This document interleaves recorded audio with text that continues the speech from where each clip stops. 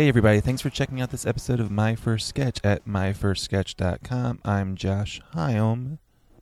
As always, feel free to subscribe to the show on iTunes and you just get it automatically. You can like the podcast on Facebook at facebook.com/myfirstsketch. Any questions, comments, concerns, criticisms, or cupcakes, feel free to email myfirstsketchpodcast@gmail.com or follow me on Twitter at JoshHighFalse. Today's guest is Julia Selle, currently the creative force behind Locked in Julia's Basement. Her first sketch is called Mortalitrex, a parody of pharmaceutical commercials about a drug designed to stop you from becoming a zombie. Julia does the omniscient voice, giving you all the visual information for this commercial. Kurt Reedy is the commercial's voiceover. And Bill, Rick, and myself perform a couple of the characters within the commercial. Let's head to the sketch.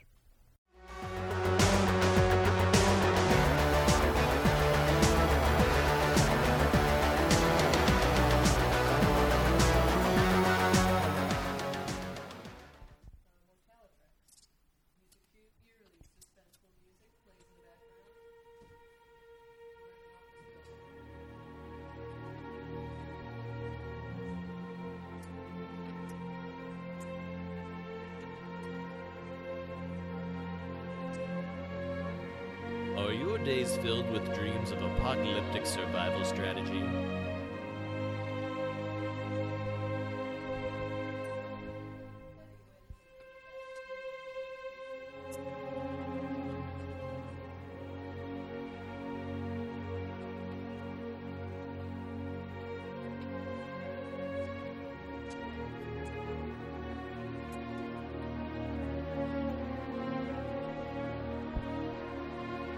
Do you find yourself recreationally stockpiling non-perishables?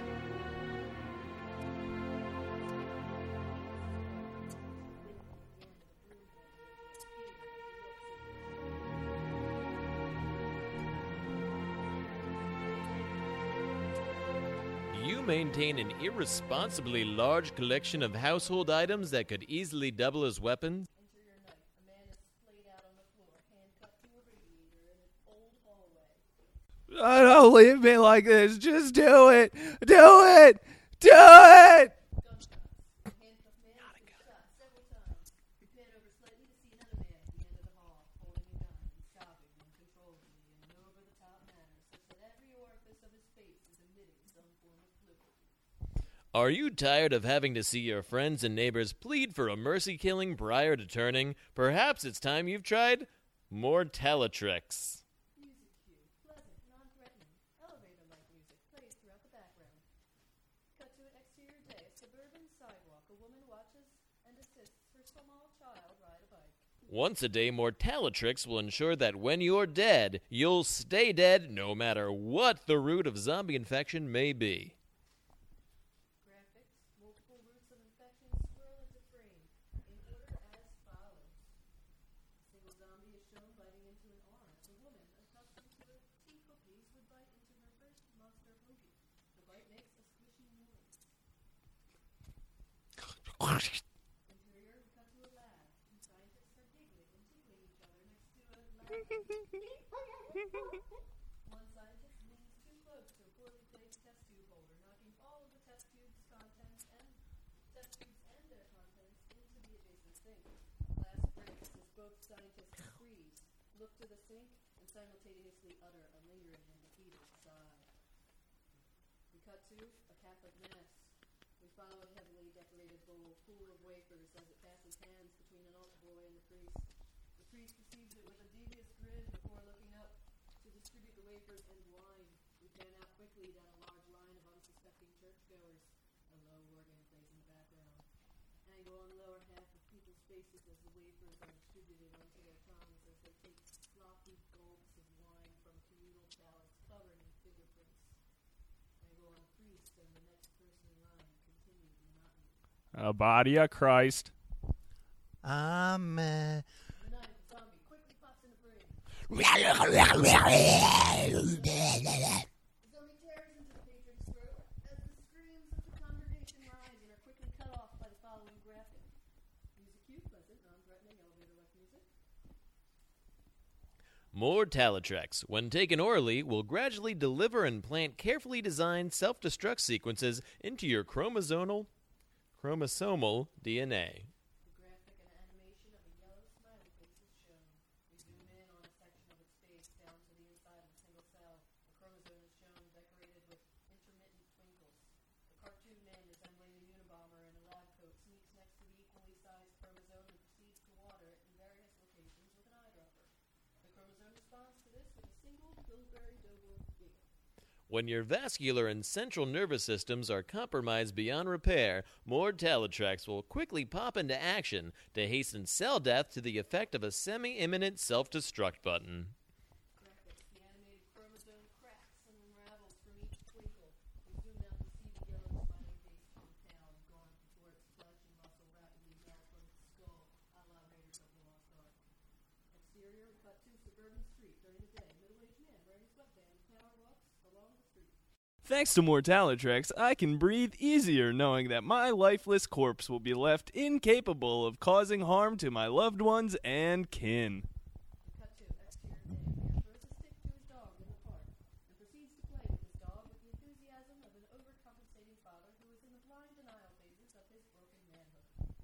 Mortalotrex is not for everyone. Do not take Mortalotrex if you have a history of heart failure, chasing this dragon, hepatitis B through S, if you are already inhabitating a reanimated corpse, or if you are or become pregnant with the spawn of Satan or any other deity, wizard, or struggling magician. Stop taking Mortalotrex immediately and consult your doctor if you need to experience thoughts of suicide, an appreciation for Nickelback, severe and rapid tooth decay, erections lasting more than 11 hours, acute hemorrhagic fever, Santa Clausitis, Graphics, a quick single-frame headshot of an average-looking young adult male's progressive metamorphosis into Tim Allen. ocular herniation, leprosy, and chronic postnasal drip, as these may be signs of severe allergic reaction. Do not be alarmed if you experience insomnia, loss of appetite, depression, occasional blindness, dry mouth, night terrors, spastic colon, sleep and or daytime apnea, chronic dorsal itching, and herpes while taking Mortalotrex. A man in a suit walks through the park in the back room, passing a bench containing used clothing and a food pile of a homeless man's remains. To stop in front of a tree and scratch his back on the tree as a therapy. In the foreground, the man with the dog kneels down to receive the dog's affection as the stick is returned. I'd rather a little existential dread gnawing away at my core over a walker any day. Close up on the man's face. Most days. We cut to interior day, teacher in front of the classroom, happily going through the motions. Some but not all people taking Mortalotrex have reported other side effects, including hair loss, hair growth, View of a female student's excessively hairy forearm as she raises her hand. Cut to a woman at home getting ready for a night out, brushing her teeth. spontaneous impotence, halitosis, slow onset hermaphroditism, We have a graphic of a very basic animation of male and female figures in the early stages of the slow onset hermaphroditism, in which either a tiny little nub and or indent begin to appear in the respective pelvic regions of the diagram. The woman continues to print herself. rabies, vampirism, and a propensity to study law. Angle on a woman's reflection in the mirror as she poses in a dress. The view changes to the foreground where we see her smooth the dress out over a tiny little pre-penis bump. She grabs her purse and proceeds to leave the finely manicured house. Interior day, suburban woman's kitchen. A woman is preparing something over the counter. Mortalotrex is now also available in a form my kids will love. To the children, who wants Kool-Aid? Pan out to reveal a woman holding a tray of filled cups. Children run up to her. One child scratches his back with one hand while reaching for the brightly colored drink with the other. Mortalotrex. Cut to exterior day. A couple is shown canoodling on a park bench. The happy woman turns to speak while the happy man, who slightly resembles Tim Allen, eventually turns his head in such a way as to make the band-aid on his lip casually visible in frame.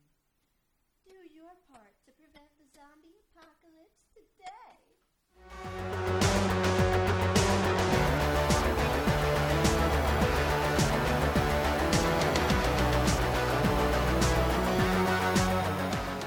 Hey, Julia.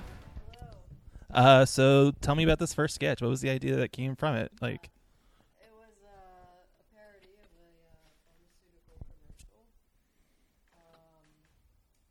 Zombies are pretty popular. They're kind of popular now, but they're, I guess, more popular then with the whole Walking Dead. and when was it? Like, this was 2 years ago? Yeah. I think it said 2014 on the top. Yeah. They're still I mean, isn't Walking Dead still like the top show on TV? Still around. I think like Game of Thrones probably. I haven't watched It doesn't matter. Yeah. But like, okay, so it's a pharmaceutical plus zombies, Yeah. and then you do the side effects at the end, and then like, It's pretty much a list sketch. and with it's so visual. Like, Yeah. Well, this is my first. sorry, listeners. I write a lot. I wrote a lot of the script, and I intended for it to be for video. I never thought about putting it on the stage or anything like that. Yeah, because I mean, if you could rewrite this to be a stage, but you're gonna lose a lot of Detail. yeah. You should shoot it. Yeah. Why did you write this? Like, what was I this? think it's part of the class assignment. So another okay. So Fit Yes. 101 with Sean Landis. Sean Landis was your teacher. Okay, that's my first one of Sean Landis student. And how's that experience with learning sketch comedy through like that classroom setting? It was good. I remember the first time I heard people read my material because you weren't allowed to read in the reading of your sketch. You weren't allowed to be your own like character? Yeah, or it was like it was suggested that you hear other people do it first, Okay. and I really liked that, like hearing other people read it for the first time, like just I loved it. It's awesome. And then what brought you to taking a class I in sketch comedy? Because like it's such a specific. Yeah. Well, I had been interested in sketch comedy for a really long time. I mean, we all grew up with Saturday Night Live. Yeah. My parents used to let me stay up late to watch In Living Color on Sundays. That wasn't on late though. I don't feel. At 9. Yeah. Yeah, we had to usually be in bed by 9. Okay. Yeah. Or at least getting ready for bed by 9. So, and yeah, I didn't really do much in high school or college with comedy, all aside from shooting shit with friends, pretty much. But we never took anything seriously enough to actually put something together. And like, so why sketch comedy versus any other form of writing or? I don't know. I guess it was that Saturday Night Live sort of influence. You watch it every week. It's like, well, maybe I can put something together too. Yeah. I had always wanted to get involved with it, and I was turning 30 the year that I decided to take this class. And I was like, well, I'm going to do something good for myself. I'm going to just sign up for a class finally, because I've seen advertisements for Fit around. Okay. I used to walk past the shoe bin back when everything happened there, but I never actually got to see a show there or anything like that. I just worked in the area. And so then I was like, I'll just do it. And I bit the bullet. Still loving it ever since. That's good because I was about to ask, like, how did you find out about Fit, and like walking by the theater is a perfectly Yeah. simple way of finding out about Fit. Like, did you know about other comedy in Philadelphia or? Not really. I think there was the Laugh House somewhere that I had never been to, and I've heard of Helium, but I had never been to that Mhm. at the time either. So, But neither of those would have helped you with sketch comedy. Like, I figured I'm more comfortable in a classroom setting usually. okay. I'm a pretty good academic. Like, just a student of sketch comedy. Like, You could say that. okay. So you brought up Saturday Night Live. So who would have been your favorite cast member?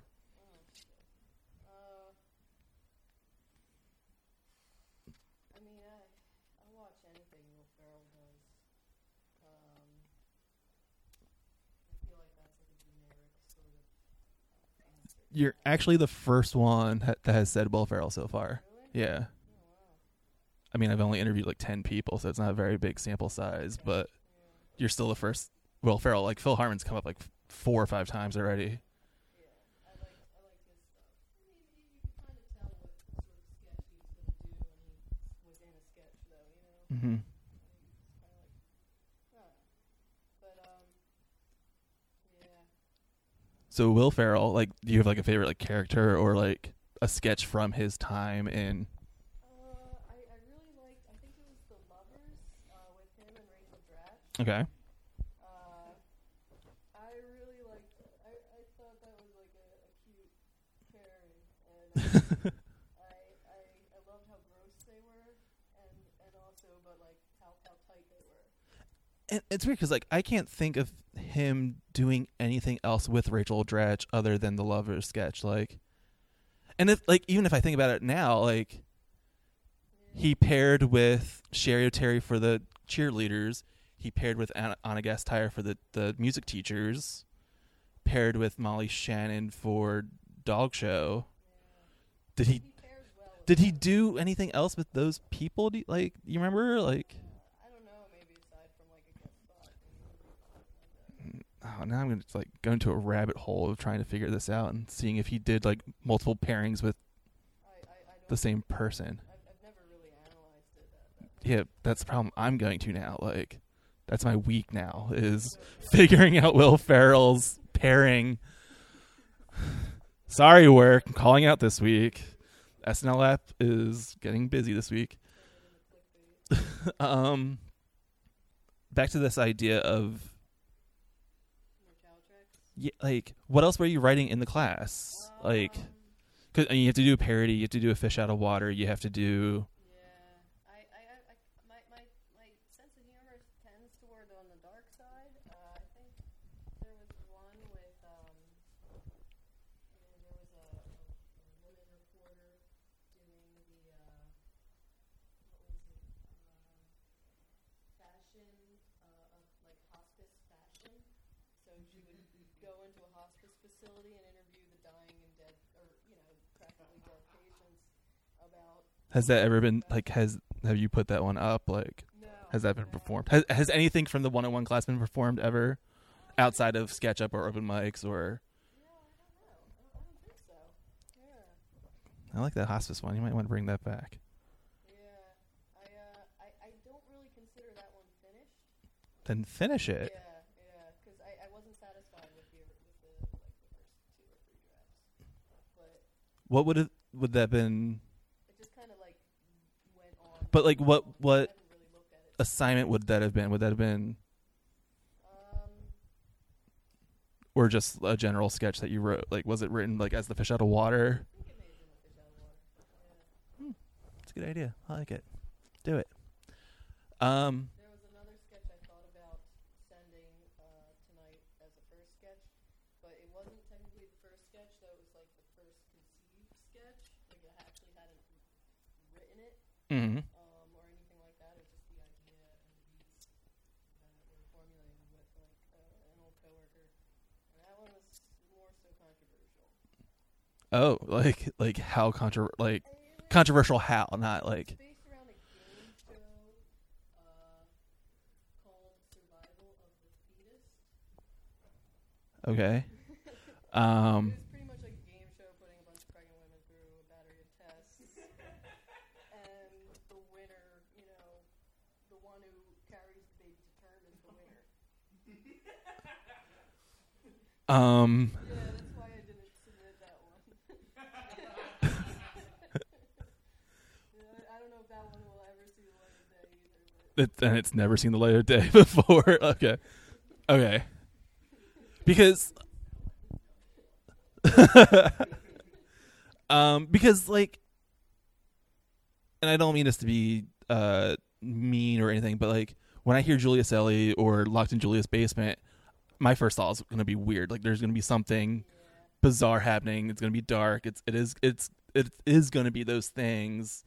Goofy or dark, just weird in general. And I try not to use weird too much because it's like too much of a generalization. Because I certainly remember I believe you killed Santa in a sketch. It was a silent sketch, and it was just an opener where you opened up on a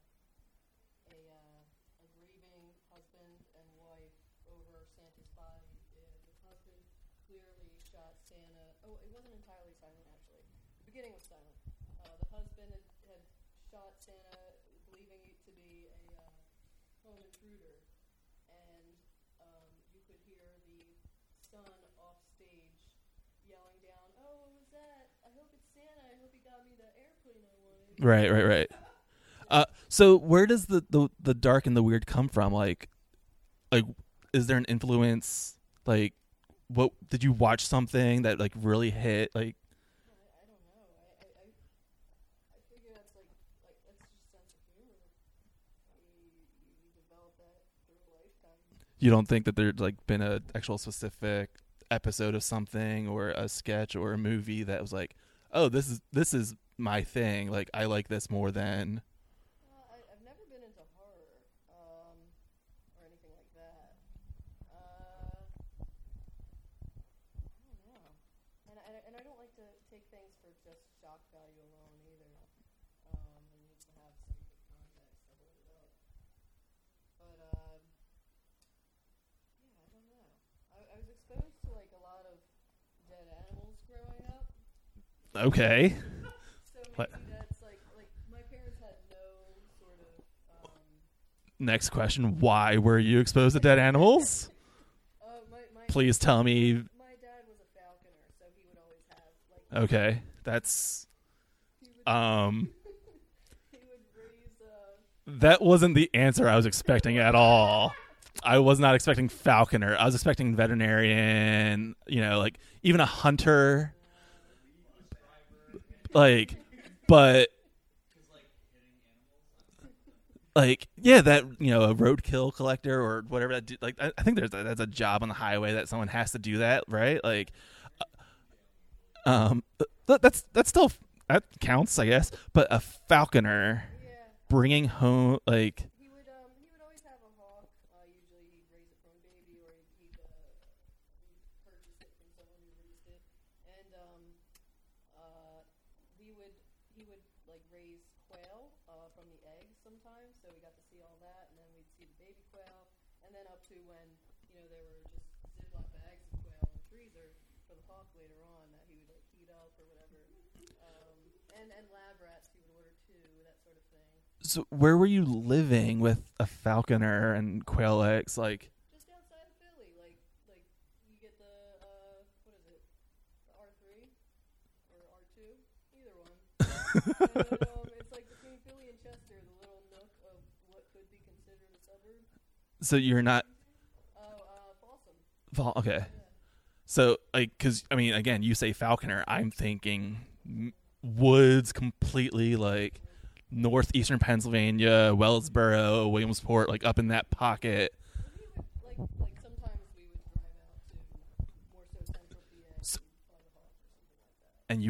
And you had a falcon or hawk you had some kind of raptor in the house as. Occasionally, we had a corner house, so we had a fairly big plot of grass. Mhm. And he built a shed in the backyard for the hawk. He called it the hawk house. And it had an interior and an exterior, like a caged exterior sort of thing. That was the same size as the interior. It was like the size of a nicely sized shed. This is no longer a podcast about comedy. It's all about hawks. So, okay, I'll bring it back to comedy this way, even though I'm endlessly fascinated now. When Will Forte did the Falconer sketch, okay, was it like, that's incorrect. Like, that's not how that happens. I can totally see how somebody could imagine that of a falconer, and I'm sure there were probably guys out there like that, but my dad wasn't one of those guys. He was like, he wore Your dad was a totally normal falconer, like. Well, I mean, totally normal person who also enjoyed falconry or whatever that noun is. So. I also always had an affinity for skeletons growing up as a child. Okay, why? other than the quails and the Like yeah, I just thought they were kind of pretty.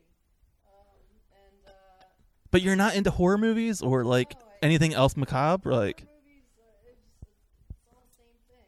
Well, I mean now it is with like the torture porn genre, and like it's just like how much blood can we spurt out of something, or the scary little shadow when you turn the lights off, or. I always wanted to be scared, but I never was.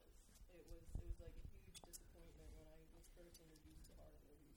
Like I wanted to be scared, but it just didn't happen. I don't remember watching many horror movies growing up, but I was always more terrified about news stories. Like, for whatever reason, any serial killer in the country, I assumed was coming to Philadelphia to kill me next. Serial killers never scared me, but like drive-by shootings and things like that. No. That I would hear about on the news. I'm sure they're more likely than serial killers in Folsom, Pennsylvania. I don't know about it in Folsom, but you know, you hear about stuff like that, and I watched Cops growing up. I watched America's Most Wanted. I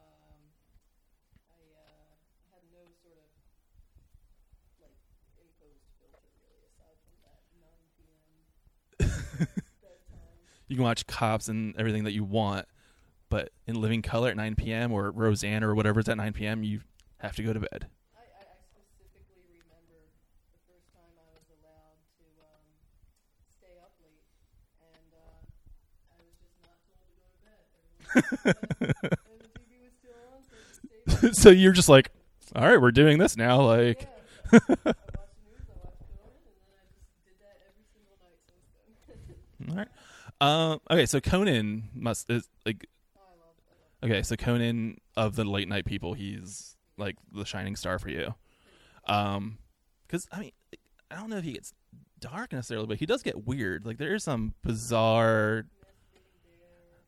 I remember this one from like the really early 90s, probably from the first or second season, where there was like a shootout between Andy and Max and Conan, and everybody just ended up getting shot. I think I don't think I've ever seen that full thing. I remember seeing the clips, and like when their clip shows are like, "Hey, we've been on the show for 15, like been on the air for 15 years. Let's see this again." There, his one of the funniest things in my life, and I think it will be the funniest thing in my life forever, is when Brian Stack did Frankenstein, and it was Frankenstein finds something interesting or something, and like he would always like go through the halls of 30 Rock.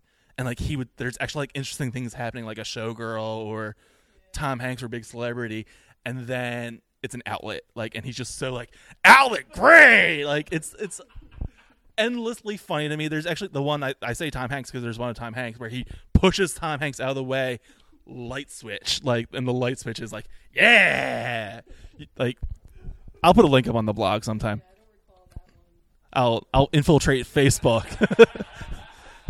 My Facebook will be Frankenstein on Conan nonstop for the next week after figuring out this Will Ferrell duos thing. All right, so you primarily write alone, because I made a mistake in like a couple episodes ago. I said that Patrick writes sketches, was the only one in the city that is a singular writer with a cast performing it. And immediately after I left Patrick, I was like, oh wait, no, Julia does that too. Locked in Julia's Basement is a thing that I have actually seen on stage. How did you forget, you dummy? So what was the decision of, like, or was it a decision? It wasn't really much of a decision. I just had a bunch of like ideas, and I just wanted to get them out. And you know, I had a lot of positive feedback from people who've seen some of my things at Sketch Up or Shut Up and all that sort of thing. They're like, yeah, put up a show. So I was like, all right, I'll put up a show. And I just found people, because there's a lot of improvisers Yeah. just itching to perform. It was a growth process from there, pretty much. But it wasn't because you don't like anyone, like, Oh, no. like it's not like someone else's opinion doesn't matter, or you want full like artistic. Yes. What writing partner have you not liked in the past? Like, Oh, it wasn't anything like that. I think it's just more so like convenience of, well, I'm always around myself. So, you don't have to worry about scheduling 5 other people to show up. You're just like, I'll just do it. yeah, if I have a And then, so do you write for specific people? Like, you have a show next week. Any of those sketches, did you write specifically thinking, like, I want him to do this, I want his voice, her voice? I've enlisted a few coworkers to perform regularly for me sometimes. And So you're not, but, okay, so you just mentioned how the improvisers are itching to get on stage, but you're bringing in. Through the experience of it, like sometimes it works out okay, and then sometimes they realize they double book themselves. Right. Or like this is a Monday night show, so Mhm. and I know that a lot of people in the scene like have practice, like they've got practice groups occur on Monday nights. Yeah. Because that's not when the shows are usually occurring. So I figure if it's always nice to have like a group of people. Like I don't like our work doesn't open on Mondays, so I know I have that day free, and those people have that day free, so I can count on them. And then I'll usually try to imagine who I want to be in that role as I'm writing it. Sometimes, or just think, okay, I think this person can do it, and then try to direct them in whatever way possible. I literally Sure. had to tell somebody, just scrunch your forehead for. And like, Locked in Julie's Basement's all you're writing, you're directing. Yeah. Like, you're not bringing someone else in to direct the stage, or I wanted to in the beginning, but then I just figured, well, I'll just do it. yeah, because you still see it in your head. Like, Yeah. you see it in your head, you know how you want to do it, so go ahead. Yeah, exactly. And like, how many Locked in Julie sketch shows have there been? Like, or like, specifically, like, it's not that many, but it's more than I've done for sure. I don't know. You can just make up a number; it's totally fine. I won't double check you.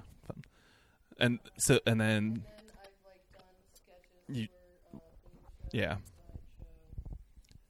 and this, I also kind of I'll I don't know, for like variety shows I'll help with certain mhm. But you also clown, right? Oh yeah. So, all right, tell me about that. Like, where did that start? Where did that come from?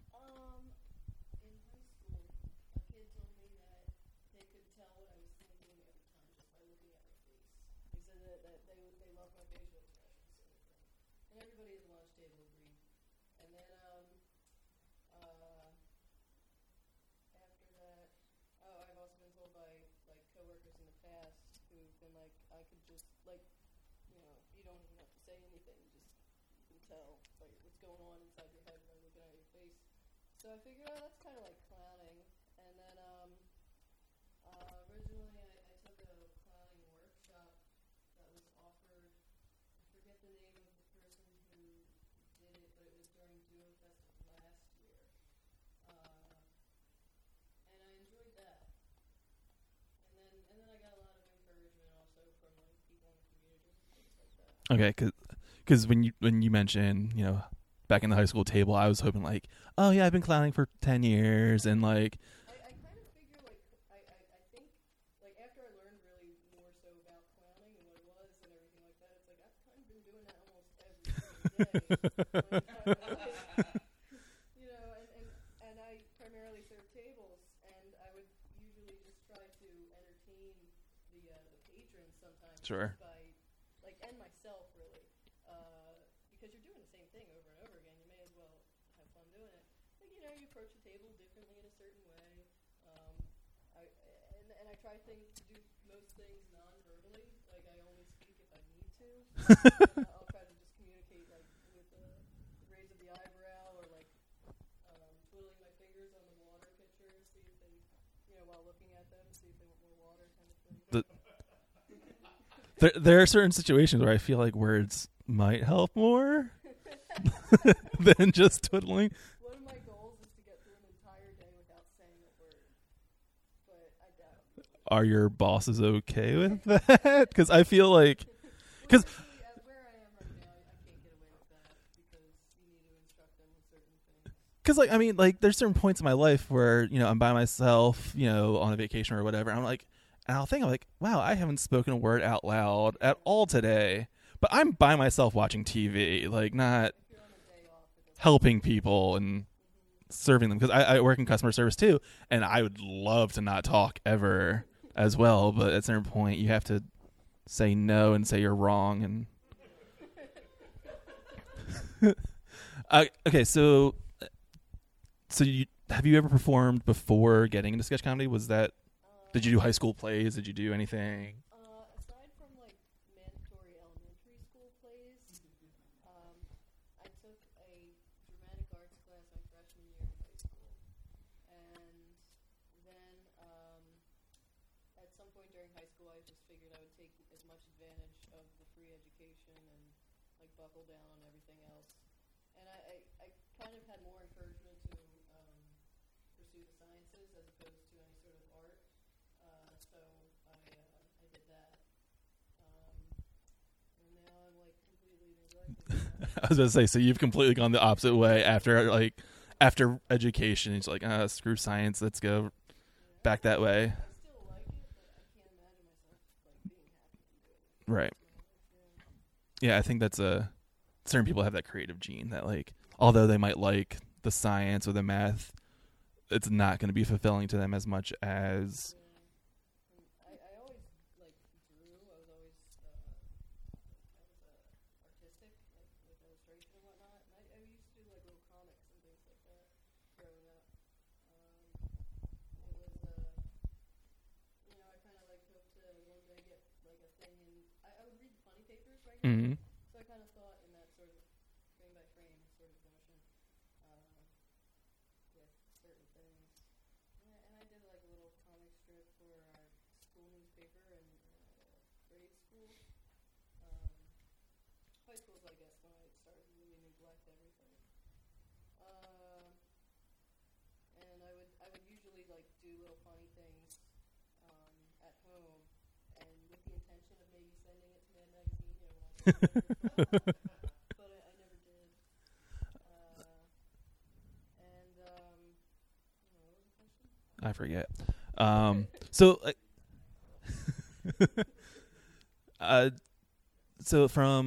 all right, so you're drawing a cartoon in high school. Grade school. To Acting. yeah. That sort of thing. After college, when I was living in the city, and I just answered a bunch of Craigslist ads regularly Mm-hmm. to do stuff. Because that's a thing people do. Yeah, I got to be like a gaffer at one point, and I was I did not know how to like do any sort of reporting or send off or anything like that, and I ended up getting myself mixed into doing some sort of like reporting on some wrestling event. I had no idea what I was doing. For what? It was Was it Chikara or? No, it was an event between the small person affiliated with Howard Stern and John Bobbitt, and it was like So you're not even going to like the real wrestling leagues that are permeating Philadelphia. You're going to like it was like some the celebrity. a startup like sort of wrestling broadcasting thing, and they were just like looking for people on Craigslist. I'm not gonna lie, that sounds awful. That sounds like a terrible time to spend a night. John Bobbitt and one of the little people from.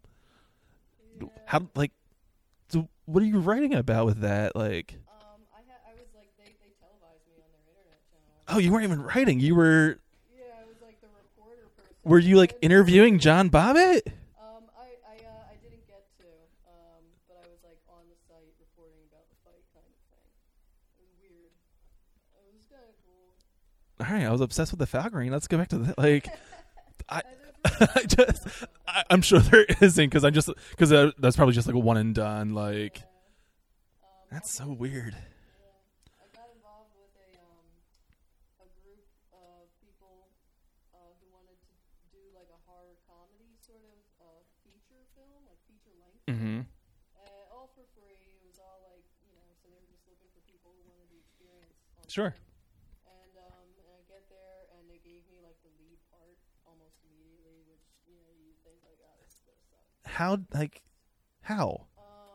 Yeah, I think they just like looked at me and they're like, oh yeah, yeah, you want to be this person? Was it like a damsel in distress kind of role like that? It was pretty much a takeoff of Buffy the Vampire Slayer. Okay. Except she was a dog sitter, and she like battled evil beasts from the mouth of hell kind of thing. And So how are you doing this and then you get into sketch comedy? Like I didn't really know those guys too well or anything like that, and I kind of just wasn't satisfied with the. I didn't think it was.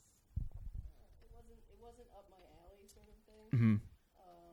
I kind of just wanted the acting experience. Sure. And I remember, I forget, I think it was that occurred after I took intro to acting at Walnut Street Theater.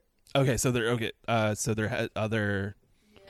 real performing and I took intro to acting. I say that as if sketch comedy isn't real or but like there is other performing arts happening as well. I remember once reading a monologue for intro to acting, and it was supposed to be some upbeat, light monologue, but for some reason I had just seen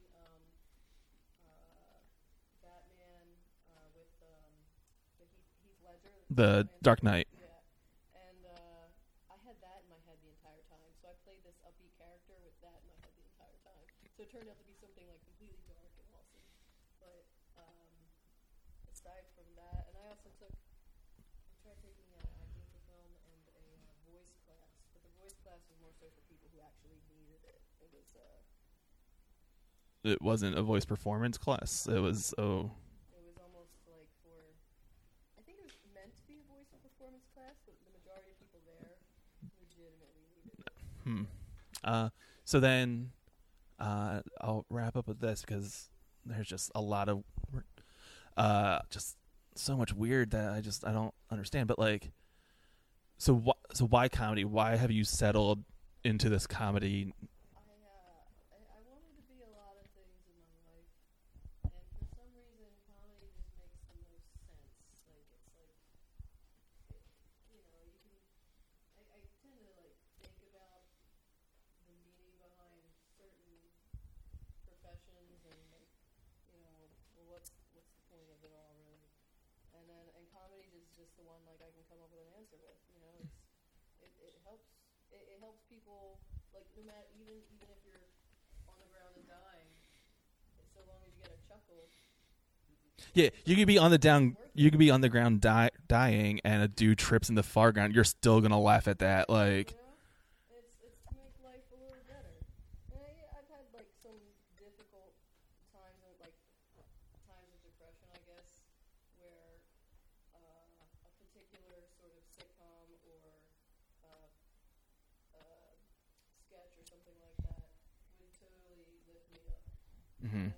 It's like something you can relate to, and it's worth it. Sounds good to me. Yeah. All right. Worth my time. All right. All right. Thanks, Julia. Oh, you're welcome. Yeah. All right. A little fact checking. Will Ferrell and Sherry O'Terry were a duo in at least 2 recurring sketches on SNL, the Spartan Cheerleaders and Morning Latte. I know that was eating away at you like it was for me. Locked in Julia's Basement will perform at Good Comedy at the Plays and Players Theater at 1714 Delancey Street, July 25th at 8:30 p.m. She will also host the theme show on August 4th at 9 p.m. at Philly Improv Theater. This month's theme is Stay Golden. And you can follow Julia on Twitter at Julia Selly. My First Sketch is a Philly Sketchfest production. You can find out more information at phillysketchfest.com or on Twitter at PHL Sketchfest. Also, for more information about comedy in Philly, head to watercooler.com. The music on this episode is by the band Nono, which you can check out at nonoband.bandcamp.com. Of course, like My First Sketch on Facebook to keep up with who I'll be talking to next, and future live shows. This is Josh Hyam. Thanks for listening. Now go see some comedy.